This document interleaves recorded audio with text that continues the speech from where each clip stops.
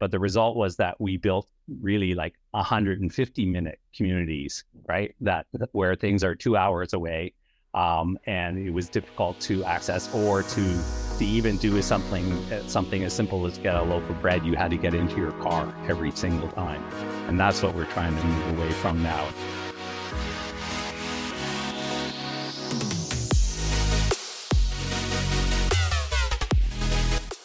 Welcome to the Rising Economy podcast, produced by South Island Prosperity Partnership. This series features leading thinkers and changemakers giving bold insights about the key concerns of our time. This ranges from economic trends to workforce changes, the housing crisis, and the factors impacting cities and our region.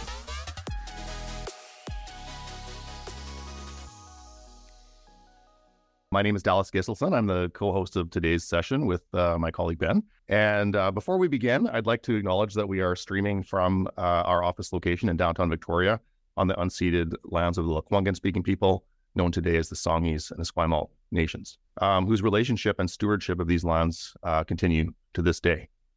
So today we're diving into a concept that's been capturing the imagination of urban planners, policymakers, city leaders in many parts of the world. And that is the concept of a 15-minute city. So we invited some experts from the region here, experts on planning and architecture, and to join us today to explore with us what this 15-minute city actually is and how it might contribute to transforming our lives, maybe our local economies, our cities, and our neighborhoods. However, there have also been some pushback on these ideas, and some of which even go into the conspiracy theory level. So I think it's healthy to confront some of this and talk about what's happening and how people are reacting to the idea of a 15-minute city. So to help us dive into these topics, we've gathered a panel of experts in areas ranging from planning, transportation, architecture, and we'll give everyone a quick introduction and then we'll dive into the conversation. So over to you, Ben, for the intro. Great. Thanks, Dallas. So first up, we have Carrie Smart, architect for Cascadia Architects.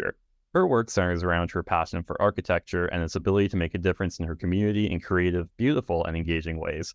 She's been working in architecture in Victoria since 2001. Her current projects include over 100 units of rental housing and 2 child care facilities. Her position as a well-respected professional in the community recently launched her into the elected office as a municipal councillor for Oak Bay. She is a member of the CRD Arts Commission, the CRD Climate Action Steering Committee, and is a board director for Dance Victoria. He's passionate about activating public spaces with projects such as the Kitchen Garden Boulevard project at Big Wheel Burger, a naturalized playground at Ecole Margaret Jenkins School, Broad Street public seating, and a public gathering space at Pemberton Park. Our next guest is Ray Straatsma. Ray is a longtime educator, analyst, and advocate for sustainable cities and active transportation. He's the principal of RStreets Urban Strategies, which provides specialized services in policy, communications, writing, and research for urban and transportation planning. Ray teaches urban transportation in the geography department at UVic and is the president of the Greater Victoria Placemaking Industry, a volunteer-led nonprofit that delivers and promotes local placemaking, which is the process of working together to shape public spaces. But more than just designing spaces, it's about bringing neighbors together to create safe and vibrant shared spaces in any neighborhood. Finally, we have Cameron Scott, a registered professional planner and the manager of community planning at the District of Saanich. He has over 20 years of experience working with communities to develop strategic plans and policies, some of which are award-winning. This includes the most recently in the 2022 Saanich Housing Strategy, which won an Award of Excellence for its visionary and leading-edge planning policies. Prior to joining Saanich, Cam worked with the City of Vancouver and the City of Victoria. So to start off the conversation, I thought we'd begin by defining 15-minute cities. So I guess I have 2 questions for each of you. What is the concept of 15-minute cities, and what does it mean to you? Let's start with Carrie, then head over to Cameron and Ray. Thanks so much. So the concept to me is return to a local way of life. It's really about increased community connection, greater amenities that are close to home, a strong local economy, and a climate-friendly way of living. So that's less car dependency, equitable access to services, and more capacity for sustainable transportation, such as cycling and walking. Yeah, and from my perspective, kind of adding to what Carrie said, I think, really the 15-minute city kind of talks about an ideal geography where people can obtain the majority of their daily needs within walking or biking distance. From a planning perspective, this is really building on the complete communities notion that's been present in planning for a long time. and just helps to add some more spatial and time dimensions to it to make it a bit more meaningful. And certainly as we look at building our communities and transforming them, particularly in somewhere like Saanich, where a lot of our urban form has really been dictated by automobile travel, it means how do we retrofit some of those areas to ensure that people can meet more of their daily needs in close proximity.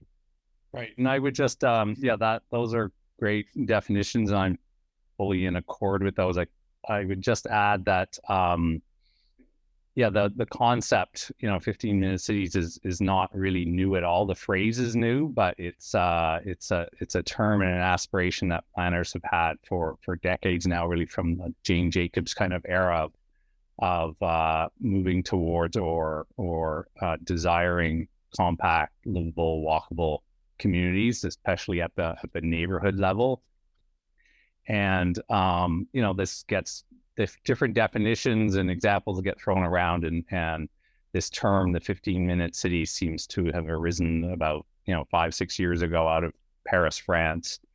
A professor at the Sorbonne and an advisor to the mayor of Paris, Carlos Morena, came up with this phrase, and it just gained a lot of traction very quickly because it was an easy, understandable kind of phrase and sort of visualized, I think, what a lot of planners talked about for a long time. So in that sense, we're really talking about,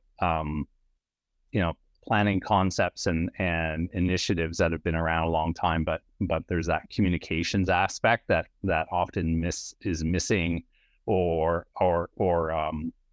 comes around, and the right kind of phrase gets floated and gains traction. There's a really kind of communications element there that's really interesting, and that's it definitely, as Dallas said at the beginning, captured the imagination of a lot of people around the world, and has been now sort of being adopted in different ways in different places. One thing that I've seen on that is people have asked, okay, so when it comes to 15-minute cities, we're not talking about having everything in your life in a 15-minute city. And a good example of that might be a performing arts center or something. It's more of a regional asset that you might travel downtown once in a while to go to a performance, right? So that's a great question too.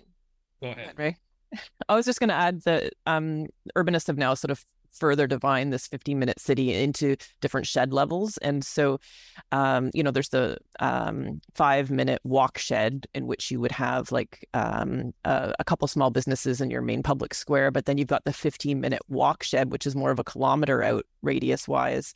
And that might have your grocery store, your pharmacy, your public schools. And then there would be that 15-minute cycling shed, which would then capture some of those larger things you're talking about, the cultural, medical, higher education facilities. And so this is not at all a never go downtown again philosophy. There's the different levels of 15-minute city. What?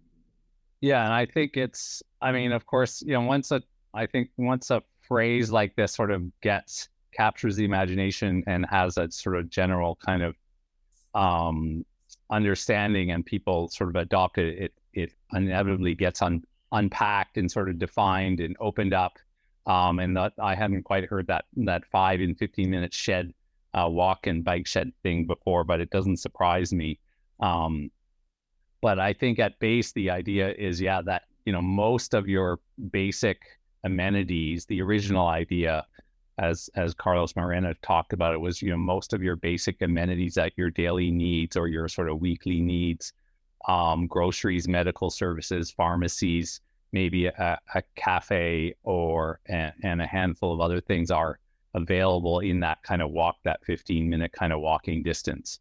And so, it's certainly not prescriptive in that way that, all these things must be there and every neighborhood must have them, but it's more, I see it generally as a more aspirational planning initiative, and just a recognition that it's healthy and sociable and efficient to have, for most people, to have most of those services and amenities close by to where they live and work in some cases. Yeah.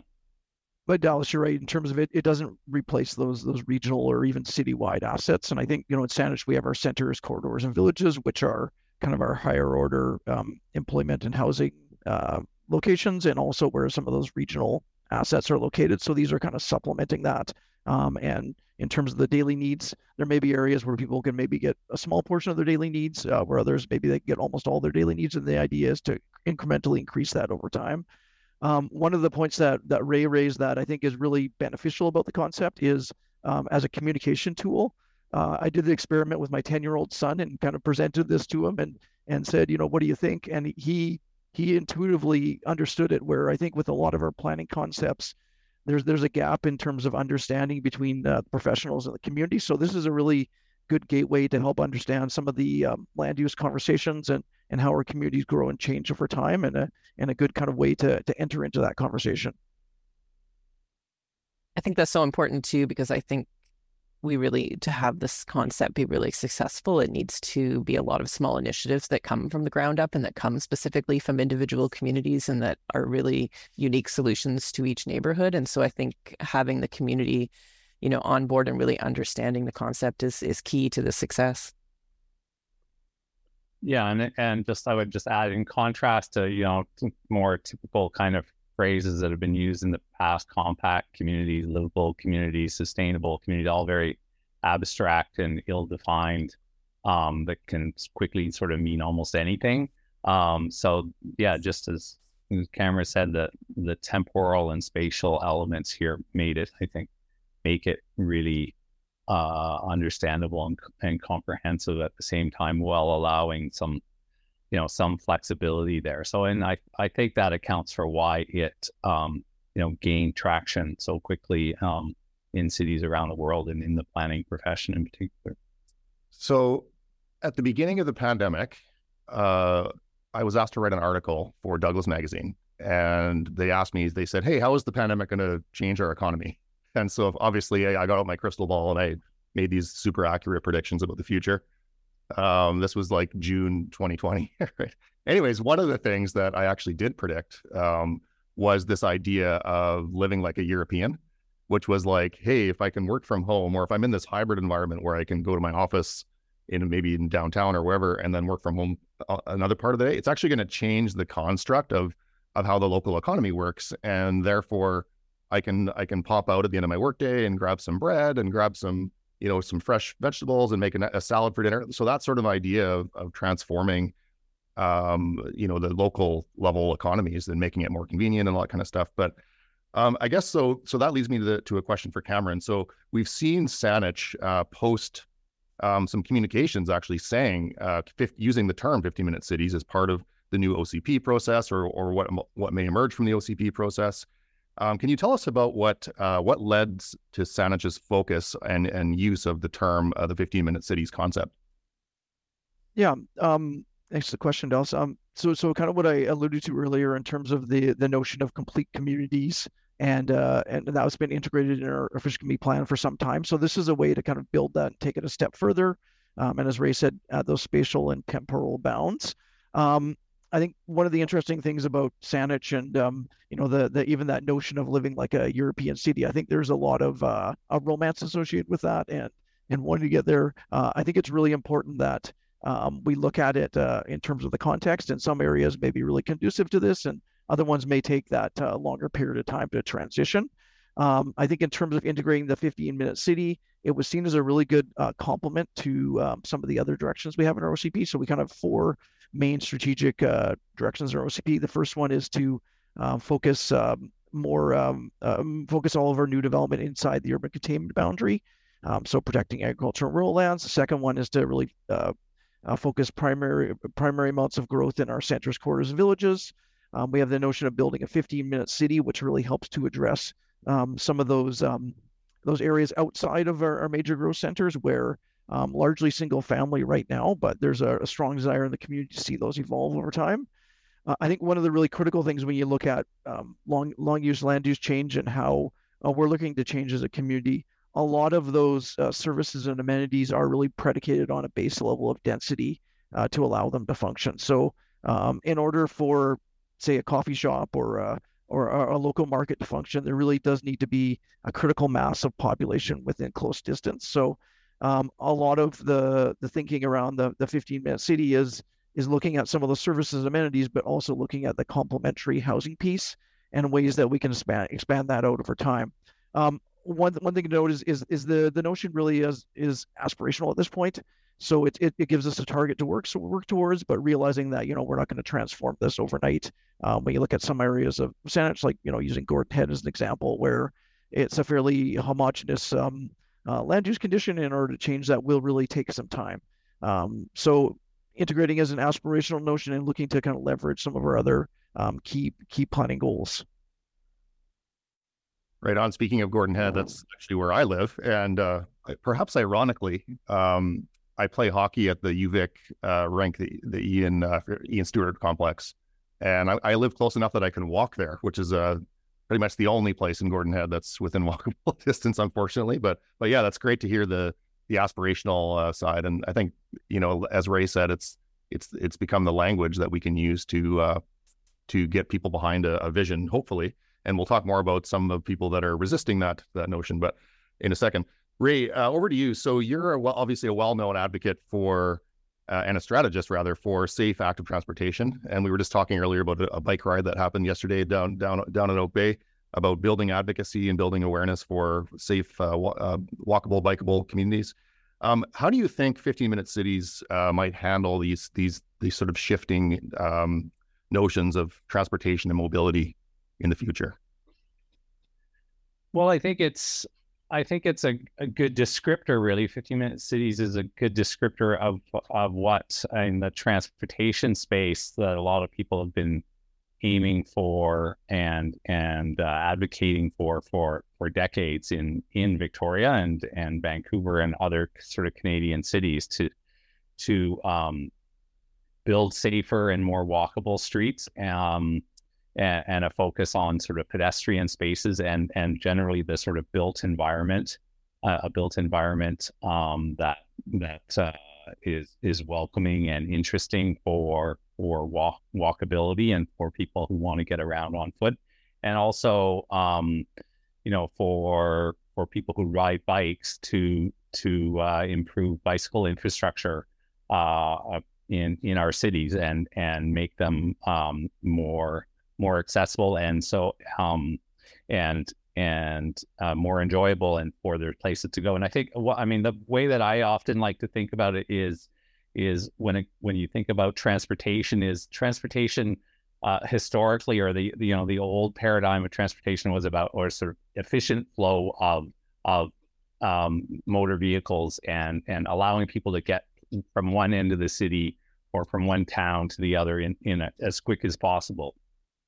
But in recent decades, and particularly with the influence of Jane Jacobs, but also a new kind of thinking around planning and advocates, is think about transportation more in terms of access. What is it that people want to do, and how do we allow people most efficiently and in the most interesting way, most pleasurable and healthy way to access those daily services or the things that they need to do on a sort of daily or weekly basis. And so the 15-minute concept really, fits that kind of thinking and that kind of change in thinking very, very nicely, because it's really about not so much about transportation, but just about having daily needs accessible on foot and on bike, or even by any mode of transportation, public transit, and even by car. And if our cities are evolved and there's more diversity in the built environment, mixed use planning, buildings that aren't single use, but are built in that broader sense of diverse sort of land uses, and away from strictly single family homes or industrial parks that are standalone places, or then you have a range of sort of accessible services within close distance and proximity. All right, on makes sense to me, and it sounds great. And as Cameron said, even for children. So speaking of accessibility, so Carrie, given your interests in designing places and buildings and the surrounding areas, and your passion for this, both as an architect, but now also as a city leader, how can a 15-minute city concept address these issues of inequality, accessibility, for more types of people? Yeah, no, great question. And I think, that's really one of the aims of the 15-minute city, is to have it be more equitable and in such by allowing for the majority of getting to all of your services to be either, walking or rolling. And so all ages and abilities cycling network is definitely a key part of this. Also, it's going to be so important to have increased levels of public transit. That's also going to be extremely important. And I think, it really comes down again to that individual community engagement, where you're really building from that specific community's needs out. So, for one community, it might be having a large community food garden in the middle of their town center, and that's just what that community is about. For another one, it might be a lot of indoor spaces, and it just depends. I think, we can't come in with this idea of, okay, every 15-minute city has this collection of 25 things that they all need. It needs to come from that particular neighborhood. We need to take the loose concept of providing more amenities for people within that walking and cycling distance of their home, but we need to then somewhat leave the concept behind and say, what is this neighborhood about? But I also heard a quote recently where someone said, if you so take a neighborhood and there's a neighborhood ideally has services in it, where you have cafes and barbershop and all that kind of stuff.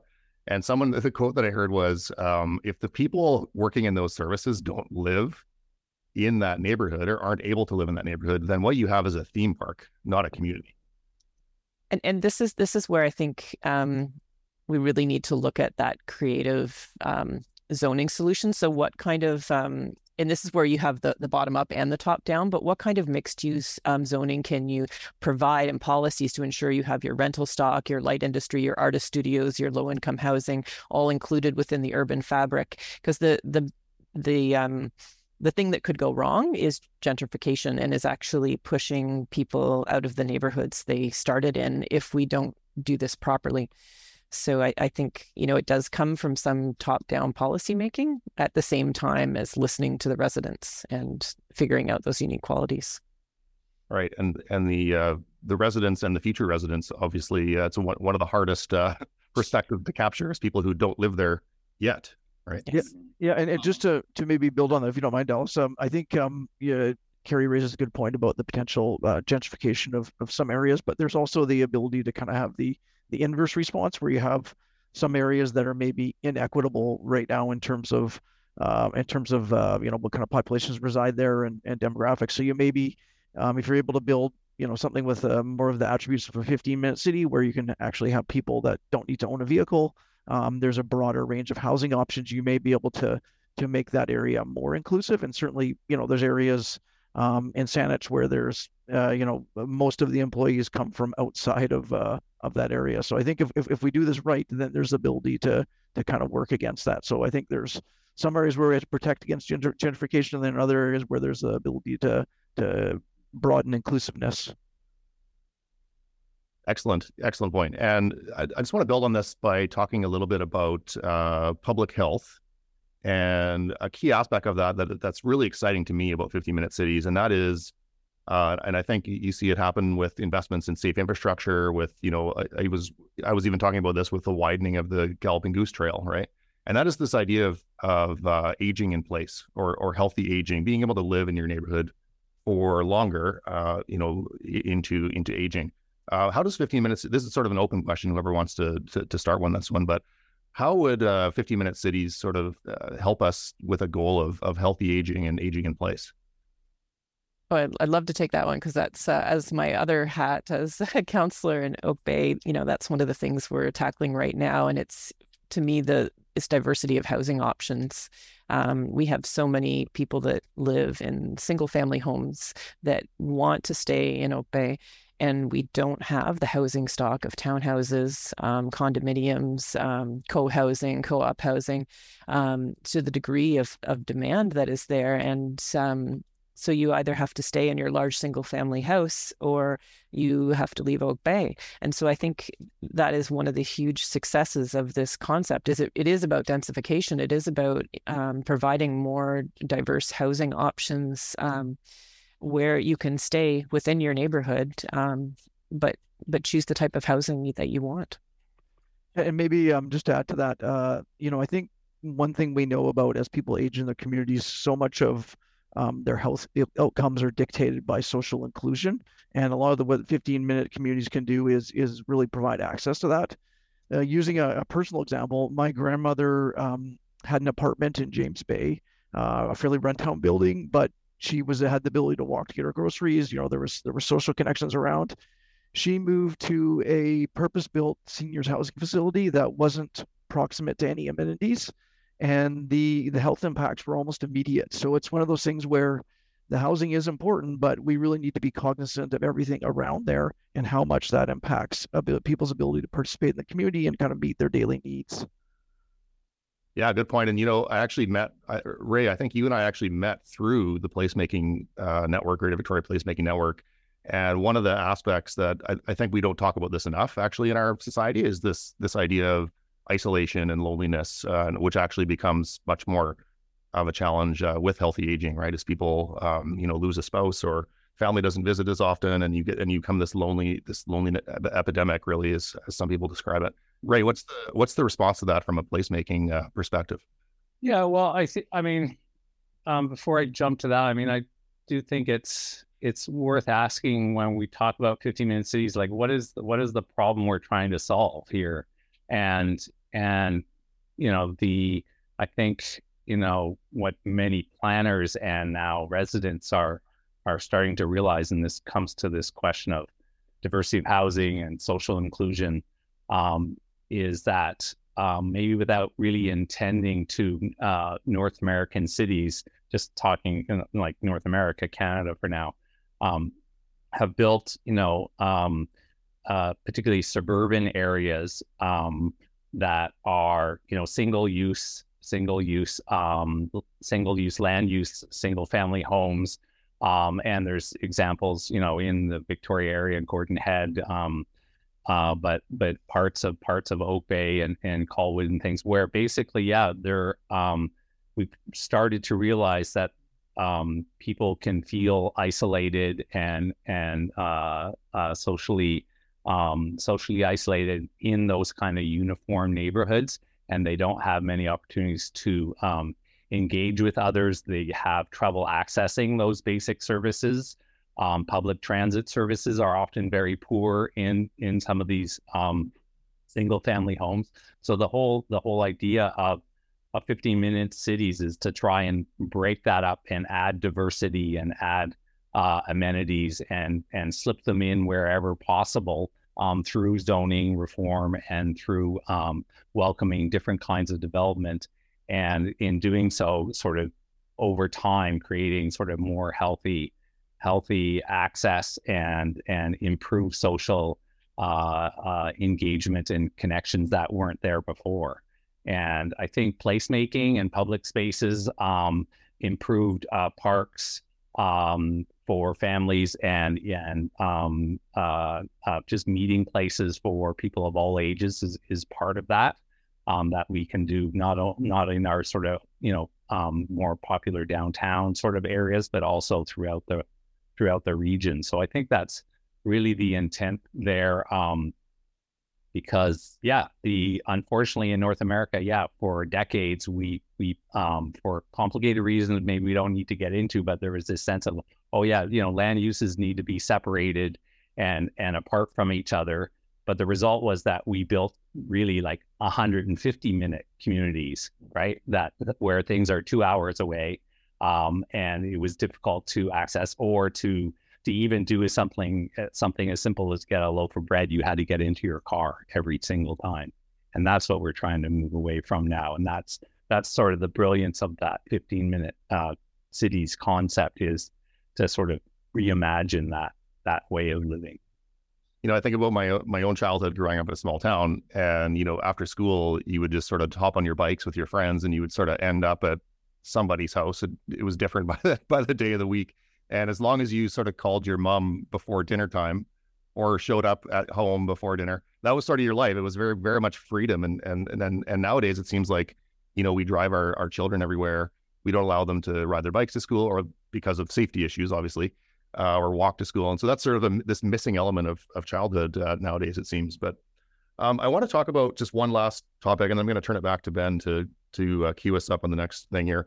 But it's around the economy. So I obviously work in economic development, and I think about it a lot and work on it on various different projects around the region.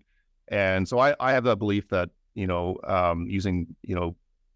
our region is fairly fluidly integrated as one economy, right? But we have all these neighborhoods that what we're talking about in these 15-minute constructs. But how do we think? So let me just throw a stat out here. So in Greater Victoria, a commercial zoned building will pay 3.7 times more taxes per square meter than a residential building.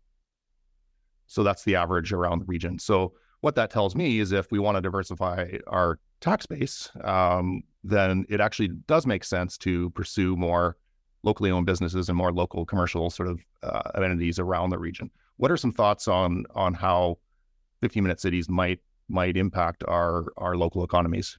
Any thoughts? Maybe. Oh, sorry. Go ahead, Carrie. Yeah. You go ahead, Cameron.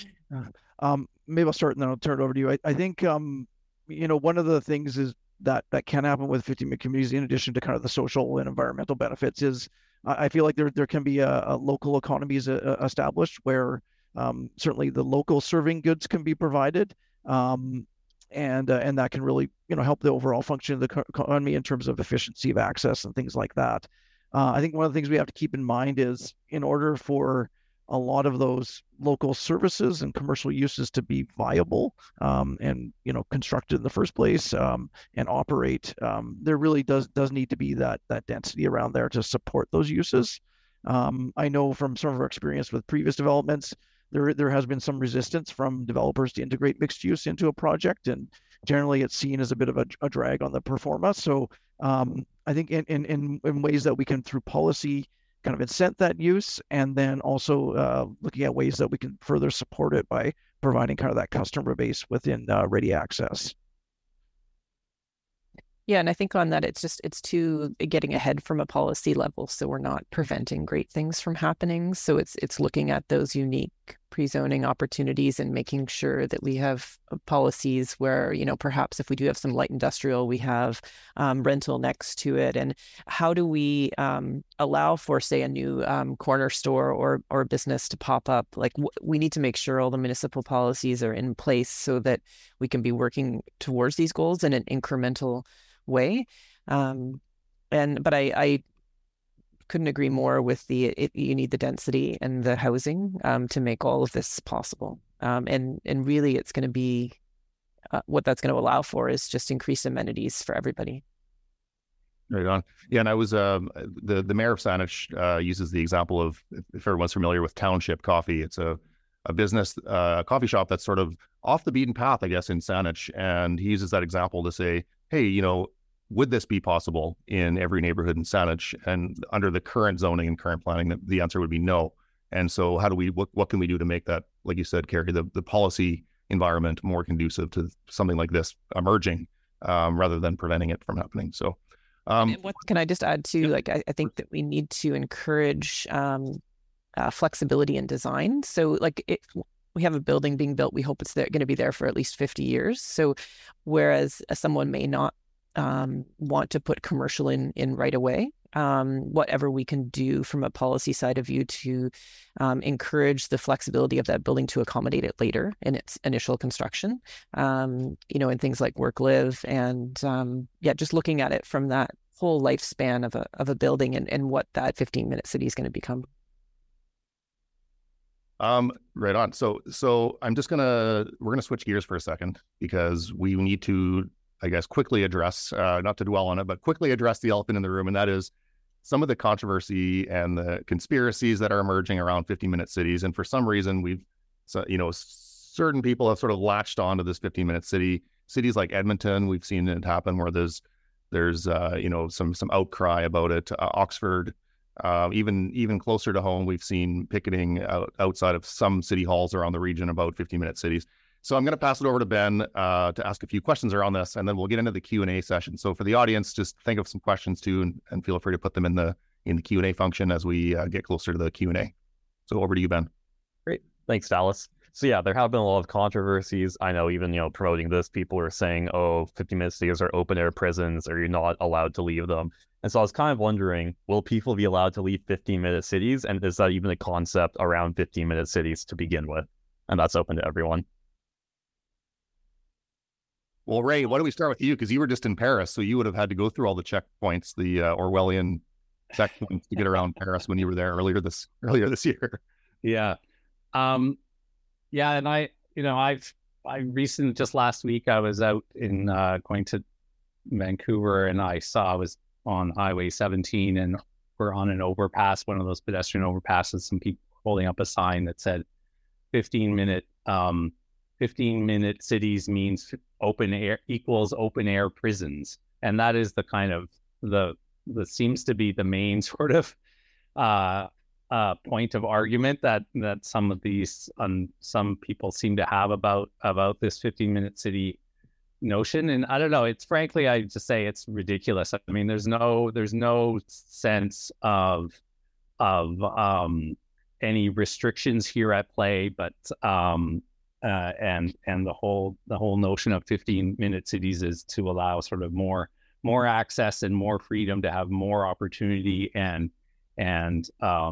things to do and have more amenities near your neighborhood.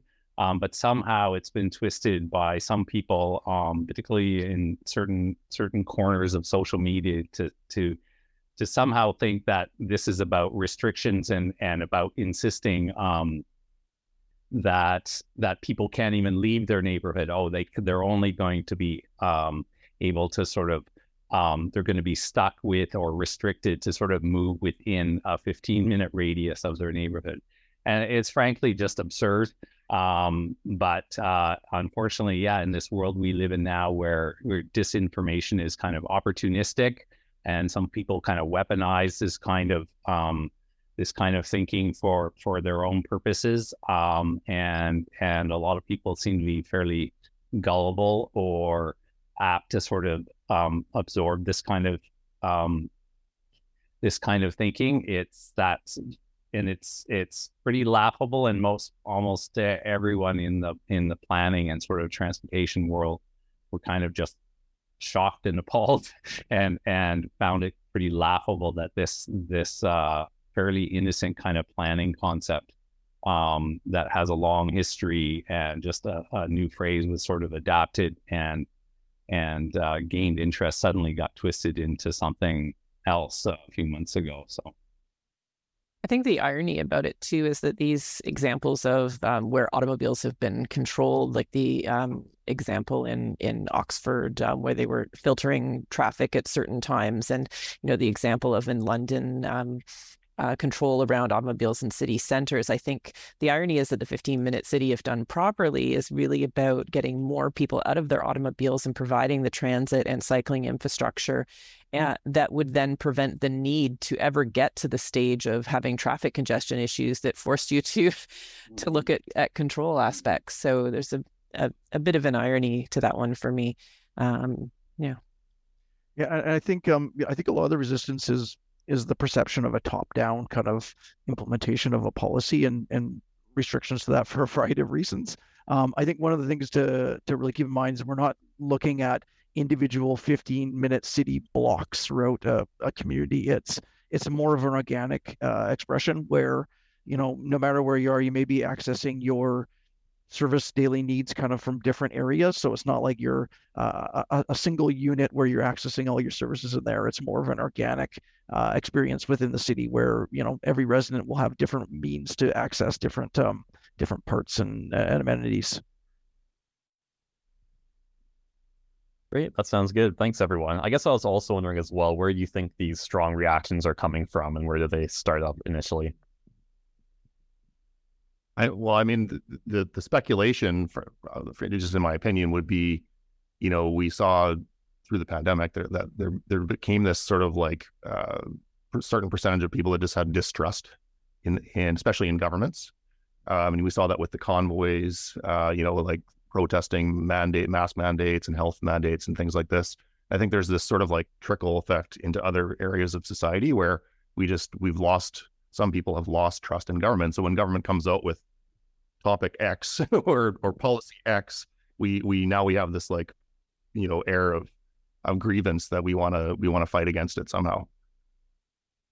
Yeah, for sure. I agree with that. That seems to be just a distrust in authority and government, and a big distrust in sort of mainstream media as well, and academics. That's sort of pretty prevalent in a lot of this kind of thinking. And it really is, this particular 15-minute conspiracy thing is really just, when you look at it and you dig deep and you look at some of the people who are glommed onto it, it really is, there's a lot of overlap with QAnon and Convoy and anti-vax and all this kind of stuff, and not always and in every case, but definitely it's just a kind of really, in the end, it seems to be mostly about sort of mistrust and distrust in authority and any kind of new effort to sort of change the way, change policy or do something different, or an effort by local governments or others to sort of initiate some effort around planning or lifestyle or climate change or anything along those lines.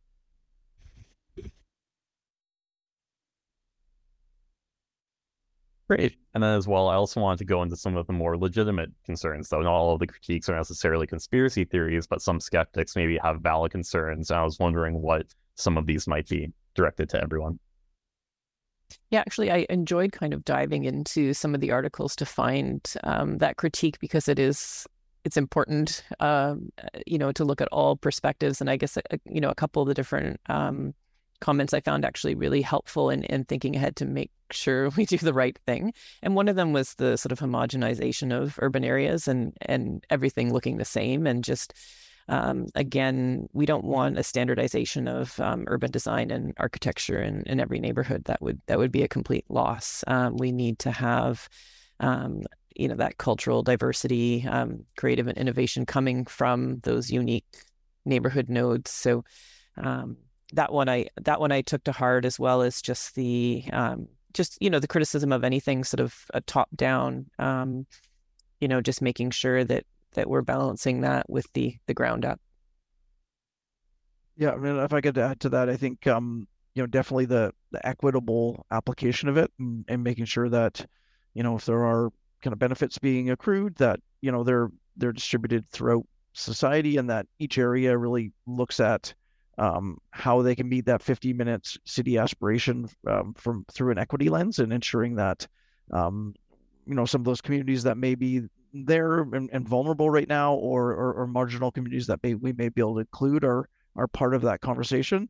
And then the other thing I think that's important to note is just making sure that we're really focusing on the economic element of it, and that whatever concepts we're putting out there, while aspirational, actually are grounded in economic reality, and that we're able to achieve that. And I think particularly as we look at applying like a European model to here, in every area, even think about Saanich and the diversity of areas, and how we might apply this concept in different areas of Saanich will be quite different, and the geographic, economic, demographic realities are quite different. So I think it will really require working with the community, and like you alluded to, Dallas, working with maybe some of those communities that are future residents, not residents now, to really figure out what that might look like on the ground. I also appreciated just the general comment of, we are coming from North American planning, and this 15-minute city concept isn't going to solve all of our problems. We still have other problems we're going to need to deal with. It's not a magic wand, but it's going to, I think, really bring together a community consensus around preserving our natural areas and moving forward to create much needed housing and a lifestyle that people are really craving right now, of being able to have a strong local economy, and walk and bike as much as they can.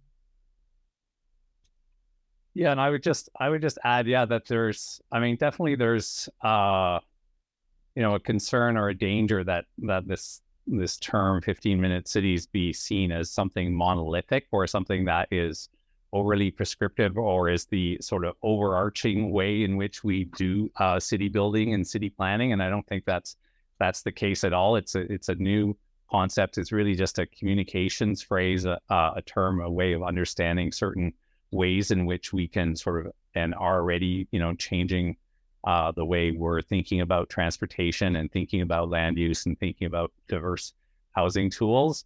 But there's a tendency, and some of this is in the conspiracy kind of thinking, is like, oh, this is like some sort of overarching kind of top down, precept or something that's going to be imposed from above, and it's simply not the case. It's just a filter or a lens to think about a whole range of things that are happening, and it's really maybe connected to or in alignment with other kinds of planning initiatives that are happening, like missing middle housing and diverse housing stock, all ages and abilities, transportation, seeing more density and diversity in our housing stock and in the way we build downtown. So there's a whole range of sort of things that are happening in the planning profession. We see this in Victoria over the last, how much Victoria is sort of changing and evolving in the last 10 to 15 years. But that's all in accord, again, with how other cities are evolving and changing, and there's all kinds of factors at play. And so it's, I think we should be careful about sort of relying on this one phrase as something that's the only way to think about the world of planning, because that just sort of tends to lend itself to some of the oddities there, these corners of the interweb, and how they trying to understand the way that the world's changing around them. Great. That sounds good. Thanks, everyone. From there, I guess we'll go into the Q&A section, and I'll pass it back to Dallas to moderate that. Yeah, thanks, Ben. I'm just looking at the question. There's a few questions coming in. So I'm just I'll ask this first one, just because we're on the topic of sort of the concerns and stuff like that. And so going back to Oxford, right? So this person is saying, hey, there's actually real world concerns because things are happening in other countries where things are being piloted. And so the example in Oxford, where the government is perceived to be using coercive measures to enforce top-down policies where planners have, like a planner level, wouldn't have control over. It's sort of government enforced. And so they're saying digital ID, something the federal government has agreement with the World Economic Forum to pursue. Residents will have to register their cars with the council, and they will be tracked to count their journeys through key gateways. It's the social credit scheme that starts with your car and works like anti-frequent flyer points. So it's sort of a government disincentive of behavior, I suppose. So they're saying, under this proposal, if any of Oxford's residents drives outside of their designated district more than 100 days a year, he or she would be fined £70. So any thoughts on, is that a legitimate concern, or is this something that's being piloted and in only a couple places? Well, I guess I go back to the whole reason that is happening. And my belief is the reason that is happening is because we have too many cars on the road. It's not a government conspiracy. And so I think we need to make aggressive goals as far as like right now, depending on which municipality you live in, you might have between 15 and 25% of people that bike, walk, take transit or carpool to work. Let's aim for 50%. Let's provide the transit and cycling infrastructure and the 15-minute cities that have it so that we have less cars, so that we never have to go to a situation where we would need something like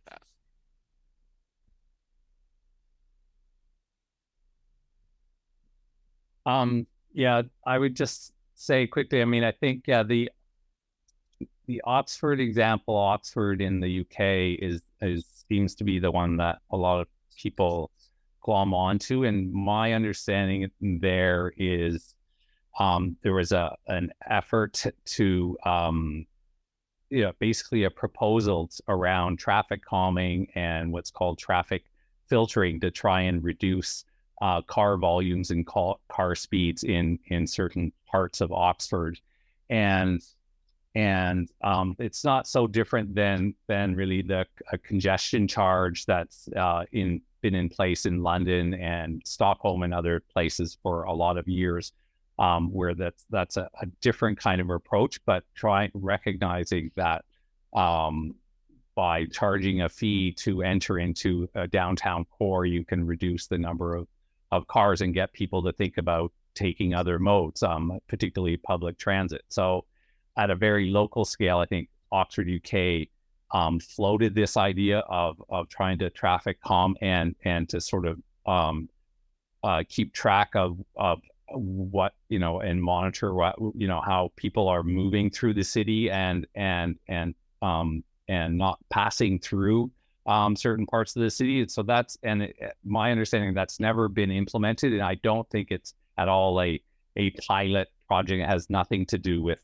WEF and digital IDs and all that's all sort of speculation again, and stuff that that is sort of been unpacked and talked about, but it's all part of that broader conspiracy, and that's nothing close to what we're seeing around this notion of the concept of 15-minute cities as a planning exercise and as an aspiration of thinking about diversity and access and transportation in our cities.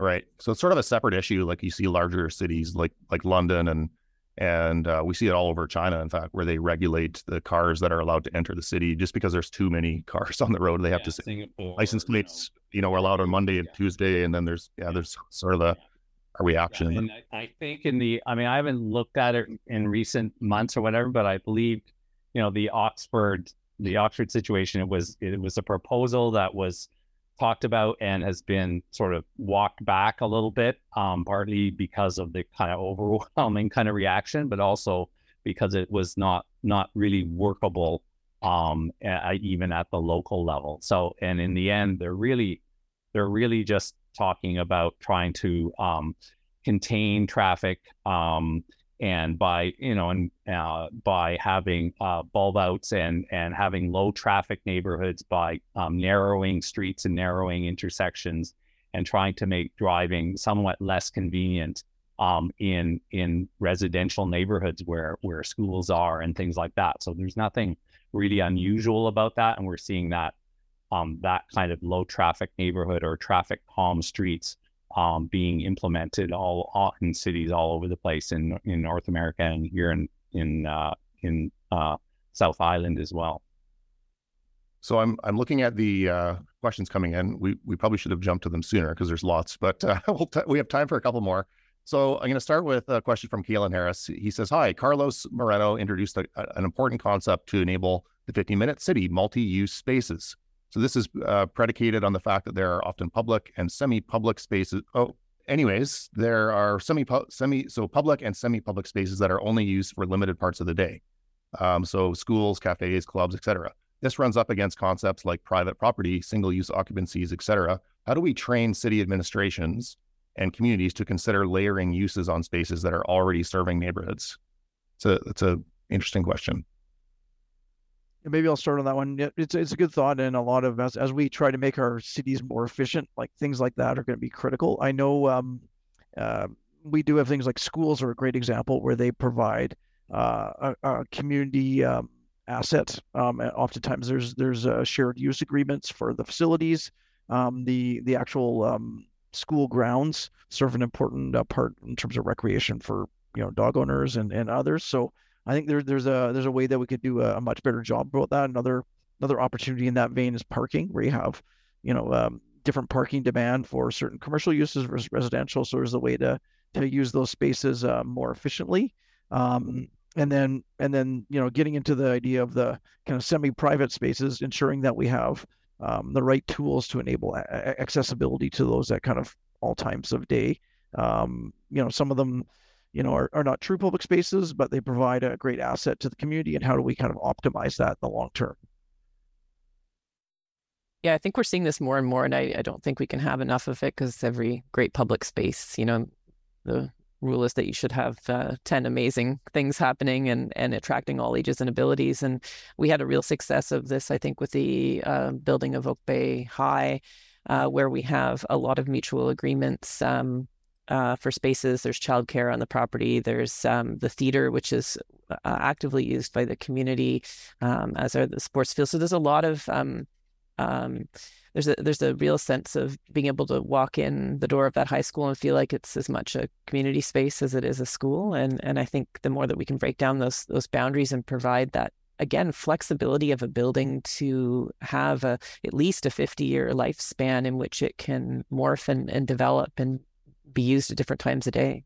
It's just smart. So I think that gets us pretty much to time here. I know there's lots of questions that we didn't get into. There's lots of comments too about that just our people are sort of doubling down on mistrust in government, linking this to the World Health Organization, going back to how China's ideas are draconian and all these things.